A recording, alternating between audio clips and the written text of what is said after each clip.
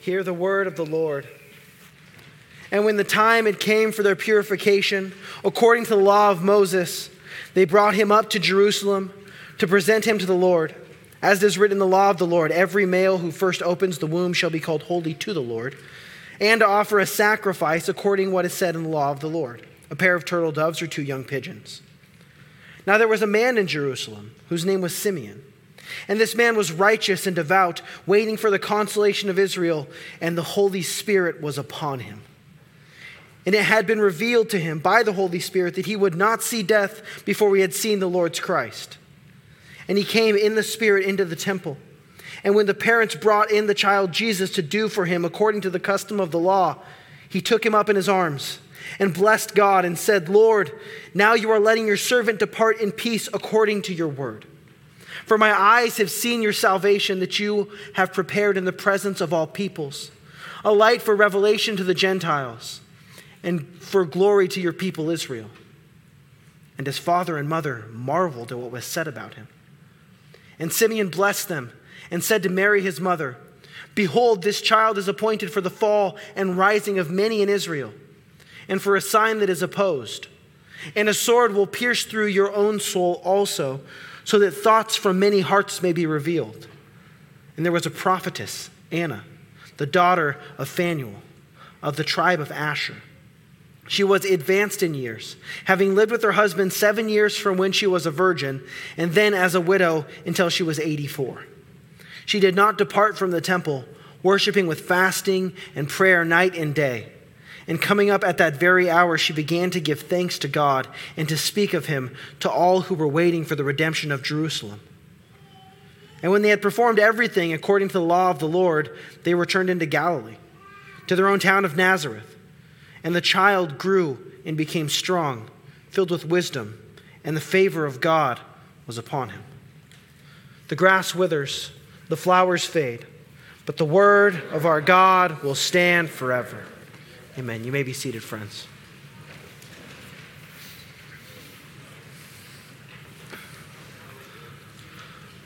Please pray with me.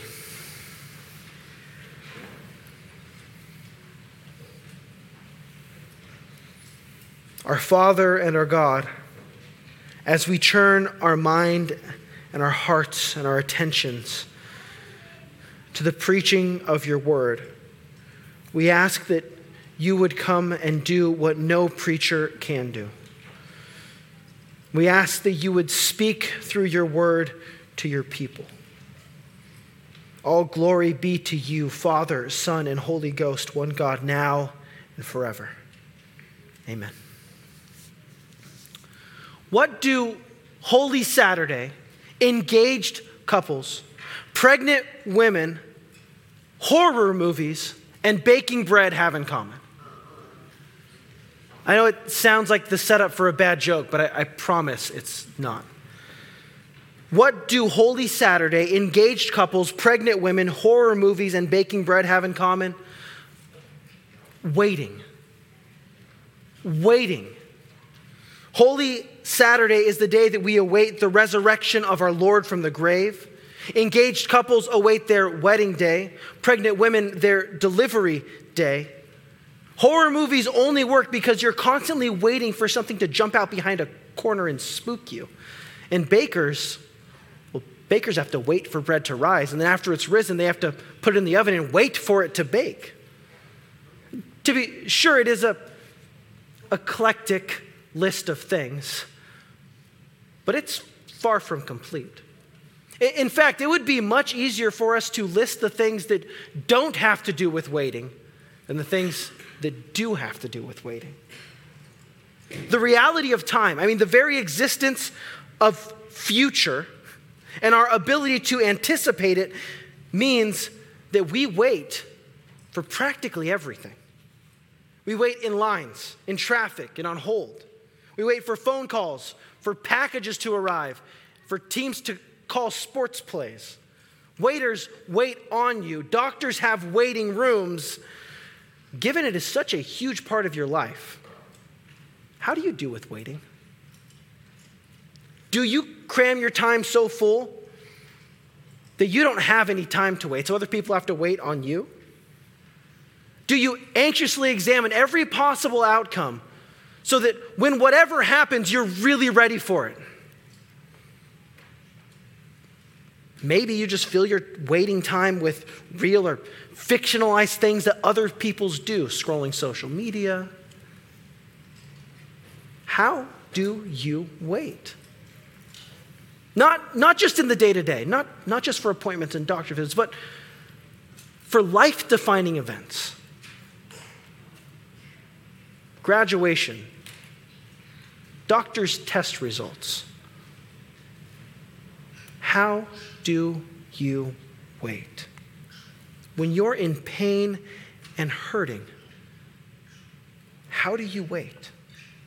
When you're frustrated and you just want to get things done, how do you wait? Now, perhaps you find yourself already this morning waiting for the sermon to be over. And I hear you. Another sermon about waiting. Come on, it's not even Advent anymore. Why on earth are we talking about waiting when we've just spent 4 weeks talking about waiting? Well, primarily because it's the center focus of our text today. But also because it is a theme that is familiar to all of God's people. I've already read the passage to you, so you've already heard that Mary and Joseph were waiting to go to the temple. Simeon had been waiting. Anna, and those she knew, had been waiting. And then when Jesus was there, when God himself arrived in the flesh, they had to wait. They had to wait because he had to grow up. And even after he was grown, when he'd begun his public ministry, he was constantly healing people and telling them, don't tell anyone. It's not my time yet. They had to wait. And then when it was his time, when he was crucified, died, and buried, the disciples had to wait. And then after he was resurrected and ascended into heaven, he told them, go and wait for the helper that will pour out on you. And now we, people on the other side of all of those things, those who cling to and believe and trust in Christ's life, death, burial, resurrection, and ascension, those who have been given the Holy Spirit, those who have the very Word of God, find ourselves waiting for his return. Friends, waiting is uncomfortable. Waiting is a humbling thing because waiting admits that you cannot do whatever it is you are waiting for. You are incapable, so you can only wait. Waiting is not passive, however, because waiting is not neutral. And you know this to be true. You've experienced this. Imagine you're on a road trip with friends or family, and you find yourself smack in the middle of a traffic jam. How do you wait? Do you get frustrated that you have to wait? Do you worry about all of the things that might not come to fruition because of the wait? Or do you realize you're surrounded by people you love and care for and choose to engage with them? Maybe it looks like a car game, or maybe a rich discussion that could only take place in the confined reality of a vehicle. Perhaps a prayer for whatever slowed traffic, or maybe you just crank up the music and have a seatbelted dance party. Is your waiting wasted, or do you redeem your waiting? How do you wait? It is the lens we will look at our text through this morning, asking what is perhaps the more important question. How does God redeem our waiting? How does God redeem our waiting? We will see answers under 3 headings: through the unfolding plan of the Father, the unveiling work of the Spirit, and the incarnate reality of the Son. How does God redeem our waiting? Through the unfolding plan of the Father, verses 22 through 24, the unveiling work of the Spirit, verses 25 through 38, and the incarnate reality of the Son, verses 39 and 40. Beginning with the unfolding plan of the Father. Verse 22. And when the time had come for their purification, according to the law of Moses, they brought him up to Jerusalem and presented him to the Lord. As it is written in the law of the Lord, every male who first opens the womb shall be called holy to the Lord. And to offer a sacrifice according to what is said in the law of the Lord, a pair of turtle doves or 2 young pigeons. Okay, what on earth is going on here? This is a 74-word sentence with 3 different allusions to Levitical Old Testament practices, which means that it can very easily feel overwhelming and confusing and as clear as mud. So let's take it piece by piece and draw the meaning out. When the time came simply means 40 days after Jesus was born. See, a woman was ceremonially unclean for a total of 40 days after a baby was born. The first 7 days, she was just completely unclean. And then on the 8th day, the baby boy was circumcised. And then after 33 more days of waiting, she could finally go to the temple to be cleansed of her ceremonially uncleanness. And we see Jesus' circumcision, these things happening just in the passage immediately prior to this one. And so, following this time of 40 days, Mary and Joseph are now going to make an offering to become ceremonially clean. In addition to this, they are bringing the very infant Jesus with him to dedicate him to the Lord because he is the firstborn and he is a son. So he is to be set aside for the Lord. But why must they go through this ritual cleaning? Why is Mary unclean? Well, partially because childbirth is legitimately messy. And there were very strict laws about how the Jews could interact with blood and other bodily fluids. Some rabbis of later centuries said that it's because in bringing a life into the world, the mother approaches the veil between life and death, and so it is as if she has touched a dead body, so she is unclean. But mainly this is a reminder that even the miraculous act of bringing a human being into the world is not free from the marks of the fall. It was a reminder to Israel that even in childbirth, their children needed to be cleansed because everyone is born unclean. Everyone is born guilty of sin. Well, almost everyone. There is, of course, one notable exception. Christ was born needing no cleansing, which many theologians argue means that following his birth, Mary and Joseph needed no cleansing. And yet, even in this, Christ submits to being born under the law and to keeping it. He doesn't just keep it with his own actions. No, as the divine and sovereign God, he actually keeps it with the actions of his parents, how they act towards him. And so a series of laws and customs established 1,300 years before this serve to continue the unfolding plan of the Father. As these statutes and regulations dictate that Mary, Joseph, and Jesus arrive at this place at exactly this moment as the third person of the Trinity brings Simeon on a collision course with his Messiah. Our second point, the unveiling work of the Spirit, verse 25. Now there was a man in Jerusalem whose name was Simeon, and this man was righteous and devout, waiting for the consolation of Israel, and the Holy Spirit was upon him. Now this is absolutely everything that we know about this man Simeon. He's mentioned nowhere else in the Bible. There have been many guesses and suggestions as to who he could be more specifically. Most specifically, claiming that he's the father of Gamaliel, who's the famous Pharisee who trained up the Pharisee of Pharisees, Saul, later the Apostle Paul.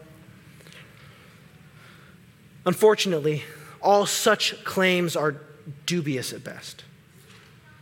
In fact, to dispel some common things that are taught, the text never represents Simeon as being blind before meeting Jesus, as some traditions teach. Nowhere do we have any assertion that he is a rabbi or a high priest, as others claim. In fact, we're not even told for certain that he's an old man.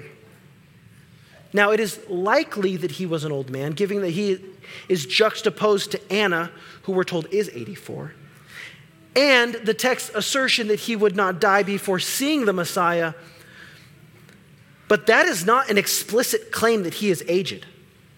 And that promise could have been given to a 20-year-old man, fulfilled the next year. Why not?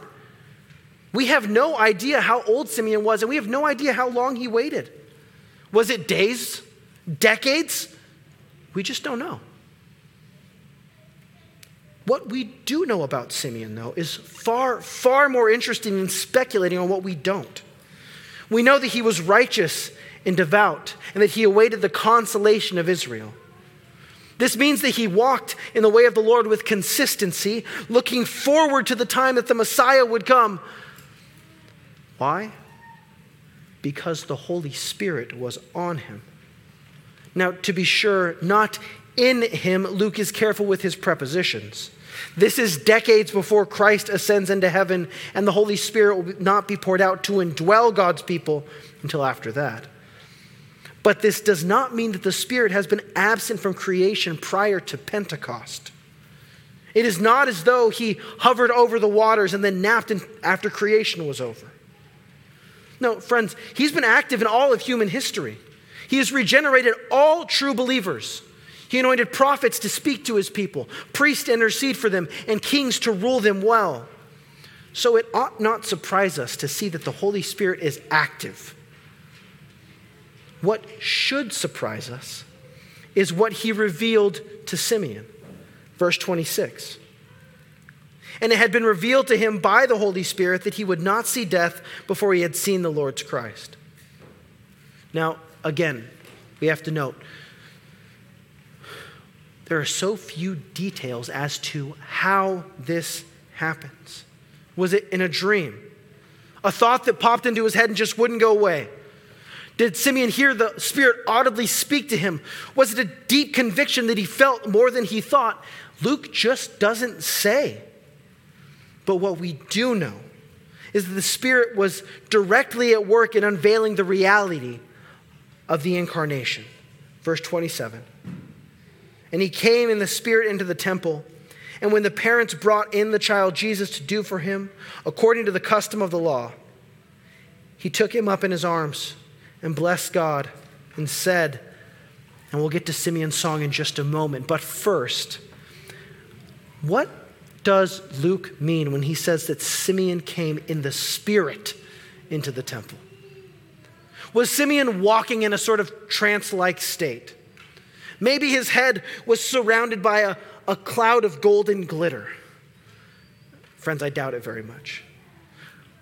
Much more likely, the Spirit compelled him to go to the temple at this exact moment, perhaps overtly, but probably subtly. Probably in a way that Simeon himself was not even aware of in that moment. Friends, isn't this how you usually experience the work of the Spirit? To be sure, there are times when it is blatant and obvious, but far more often it is subtle, and it's only realized retrospectively. No, what makes the unveiling work of the Spirit blatant here is not so much that Simeon is here when Jesus is here, not that he came in the Spirit, but how he responds to Christ. Verse 29. Lord, now you are letting your servant depart in peace according to your word. For my eyes have seen your salvation that you have prepared in the presence of all peoples, a light for revelation to the Gentiles and for glory to your people Israel. So now, Simeon is content to die. This world holds nothing more for him. Friends, what could it possibly offer? He has seen the Messiah. He doesn't need to see Christ's miracles, his crucifixion, or even his resurrection. He believes. He knows Christ is the salvation. He sees a baby and he knows. How? Because the Spirit reveals it to him. I mean, if Jesus tells Peter in Matthew 16, after Peter's seen all these miracles and heard all this teaching from Jesus, and Peter says, "You are the Messiah." And Jesus says, "Blessed are you because the Spirit revealed that to you." If that's true of Peter, who saw all of those things, how much more true must it be of Simeon, who only sees a baby? Friends, can you echo his words? When you gaze upon your Savior, when you feast at his table, is this how you respond? Could you pray this prayer, or does the world still entice you? Do you still have things that you must accomplish? Things that you need to experience? What plus Jesus do you need to be content with your time here on earth? Ask the real question. What are you actually waiting for? The answer for Simeon is Jesus. The fulfillment of the Abrahamic covenant seems to be on the forefront of his mind because he sings here that Jesus is to bring illumination to Gentiles, fulfilling the Abrahamic covenant. Be the glory of Israel, again, Abrahamic covenant language. And these, for a Jew, are bold claims. So look at how Joseph and Mary, who, by the way, just had their child taken from their arms by a stranger, respond to Simeon's song. And his father and his mother marveled at what was said about him. There are two noteworthy things here. First, Joseph is called Jesus' father. It's because he is. Not biologically, of course, but he is his father by adoption, which means that he is every bit his father, as if he had been his biological father. Second, notice how Mary and Joseph respond to this song. They marvel. Now, they are not astonished. They are not blown away. They are not gobsmacked. This is not new information. They named their baby Jesus because an angel told them that he was going to free the world from sin. They're already on board. They know this already. But they can't help but be moved and marvel. When was the last time you marveled at the truth of the gospel? When was the last time you did what Simeon does and reminded someone of the truth of the gospel? Dear friends, that is the work, the unveiling work that the Spirit does. He persuades and enables you to marvel at the truth of the gospel, and then the same Spirit empowers you to go tell others, to remind your waiting brothers and sisters of the realest and truest thing. So how do you do here? I mean, in your Monday through Saturday, when you pause and read God's word by yourself or with your family, do you find yourself moved? Perhaps you don't even find yourself moved to pause and read God's word. Friends, if this is a struggle for you, if you are not personally moved by the gospel, then I implore you, cry out to God. Lord, I believe, help my unbelief. Lord, you know all things. You know that I love you. Please rekindle my love for you. Pray with full confidence that your prayers are heard and answered because you know that your Father in heaven loves you because of the work of Christ. You see what he is willing to do for you. Christ's work brings us back to our text here, verse 34. Simeon blessed them and said to Mary, his mother, "Behold, this child is appointed for the fall and rising of many in Israel, and for a sign that is opposed.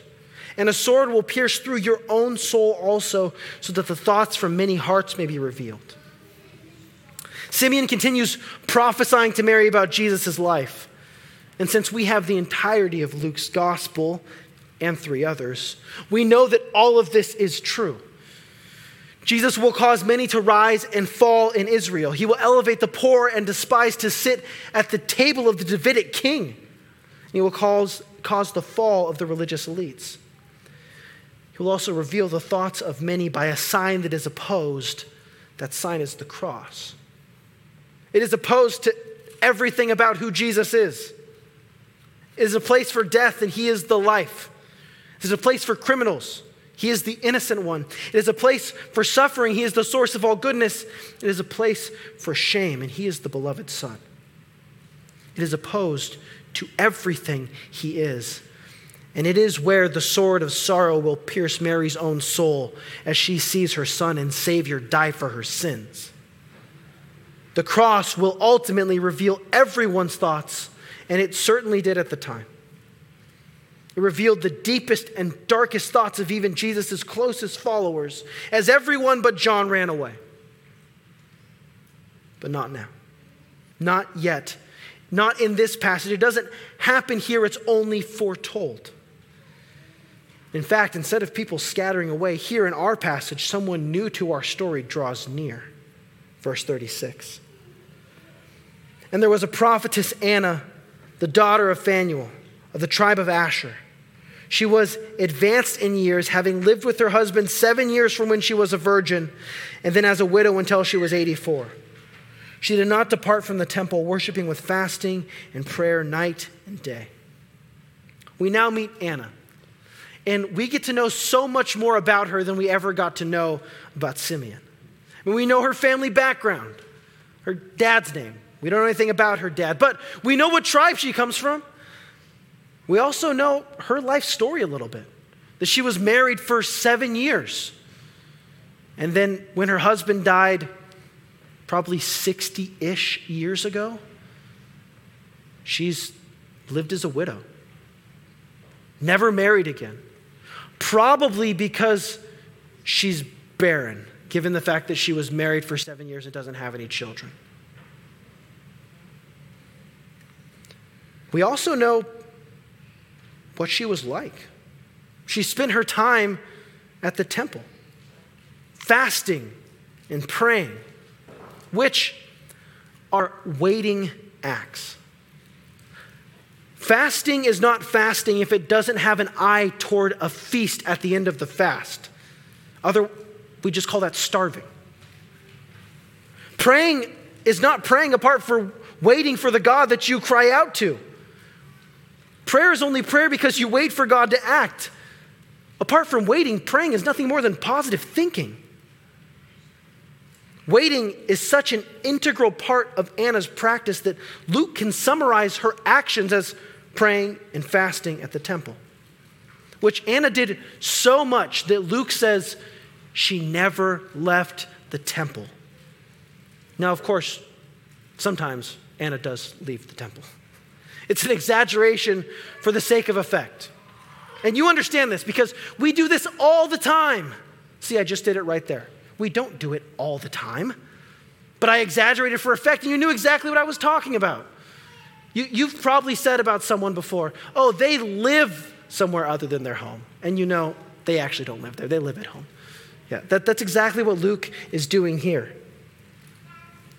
And as interesting as that is, to see the habitual habits of Anna and how that has shaped her, perhaps the most interesting thing about her is her office. Because Luke calls her a prophetess, which should strike our ears as insane for a few reasons, but one of them being that word shows up nowhere else in the Bible except for in the book of Revelation. One other time, that's it, all of the Bible. But how can this be that she's a prophetess in this period of silence? I mean, Israel hasn't had a prophet for 400 years. Luke doesn't explain. He just says that's what she is. Now, we can draw a couple of conclusions, though. First, notice this is a biblical anomaly, and it is descriptive in nature. This means we must be very careful to draw any sort of conclusions about how things ought to be or any new sort of norm. Second, we have seen many other anomalous occurrences around the incarnation, which is no surprise because the incarnation is the greatest anomaly in all of eternity. And so here we have a prophetess, which should make us notice something strange is going on here. And she just so happens to be there when Simeon is praising Christ. What is much more elucidating than her identity and her title is her response to that. Verse 38. And coming up at that very hour, she began to give thanks to God and to speak of him to all who were waiting for the redemption of Jerusalem. She hears the good news and she goes and spreads it. She begins telling others, the Messiah has been born. Again, she sees no miracles like the Pharisees will demand. She responds with simple childlike faith. And this, coupled with her title of prophetess, makes it abundantly clear that the Holy Spirit was on her too. Notice to whom she speaks. She doesn't do what Simeon does and speak to those who already know. No. She takes this message to those who are waiting, and she speaks to them. She takes it to those who deeply need to know but are completely unaware. So friends, how do you do here? Are you quick to share the good news of Christ, especially with those who you know desperately need to hear it? Your boss, your family, your neighbors, your friends. It is one of the ways your waiting is redeemed through the unveiling work of the Spirit. To be sure, that work must first be done in you, but then you are brought into that work. You are to remind those who know and to tell those who don't. Your waiting is redeemed through the unfolding plan of the Father, as you partner in the unveiling work of the Spirit. And finally now, the incarnate reality of the Son. Verse 39. When they had performed everything according to the law of the Lord, they returned into Galilee, to their own town of Nazareth. And the child grew and became strong, filled with wisdom, and the favor of God was upon him. So following this, Joseph and Mary go home. Now, particularly well-read readers among you may be wondering, hang on a second, Riker, Mr. Kemple. What about Egypt? What about the Magi? Luke doesn't mention them. Not because it didn't happen. Luke never says it didn't happen. Luke almost certainly was even aware that it happened. It just is not necessary for Luke's purposes. Matthew includes the trip to Egypt because Matthew wrote his gospel to Jews to show them that Christ is the fulfillment of all Old Testament prophecies. But Luke feels no such compunction. He is a Gentile, writing to a Gentile audience. So he skips over the Magi, skips over the trip to Egypt, and just says, they went home. And leaves it at that. Then, he very quickly summarizes all of Jesus' childhood, from 40 days old to 12 years old, in 18 words. Jesus grew up to be wise, strong, which means he grew in every way that a human can grow because he was fully human, and the favor of the Lord was on him. And it's that last line, the favor of the Lord was on him, that really drives home just how absurdly outlandish and bizarre this whole story really is. You really expect me to believe that God would choose to place his Messiah in a backwater, nothing little town like Nazareth? It's almost 100 miles away from Jerusalem, where anything that is anything happens to anyone who is anyone. Not only that, but you expect me to believe that God decided his Messiah would come from a family like this? Not just unsophisticated Galileans, but a family so poor his mother couldn't even afford a proper sacrifice of a lamb. And so she bought 2 birds. Friends, this is not a Hallmark movie. This is reality. And Simeon would have looked like an absolute fool. Anna would have sounded senile. Mary and Joseph would have appeared immoral because they have a wedding date and a child's birthday that don't quite match up. The reality of the incarnation is that it appears utterly preposterous. So judgy outside observers judge, but they don't even know the half of it. They have no idea that this blessed baby is God in the flesh. They have no idea that the creator of everything will live a life of extreme poverty. They have no idea that the light of the world who gives life to all men will be snuffed out and that he will die. And they have no idea that the sinless one would bear the sins of his people. See, they have no idea of the unfolding plan of the Father because they lack the unveiling work of the Spirit, so they cannot see the incarnate reality of the Son. Do you, friends? Do you? Do you realize that this baby, when fully grown, would not just die for you? He would. But then he would take his own life back up and live forever so that you may have life in his name. Do you realize that this resurrected Christ ascended into heaven, never again tasting death, and now sits at his Father's right hand interceding for you? Because nothing else can redeem your waiting. My friends, you are invited into the unfolding plan of the Father. You are to be used in the unveiling work of the Spirit. You are to spread the message of the incarnate reality of the Son. Your waiting has been redeemed. It is not passive. It is not neutral. And so may we be a people who wait well. Would we realize that God has redeemed our waiting? Would we be quick to praise him for it? And would we tell others about it? Would you pray with me? Our Father and our God, we know that you alone are author and enactor of past, present, and future.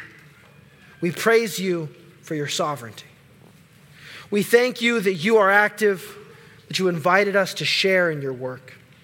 We thank you that Christ will return. Please shape us into a people that eagerly await your Son. We pray this in his name. Amen.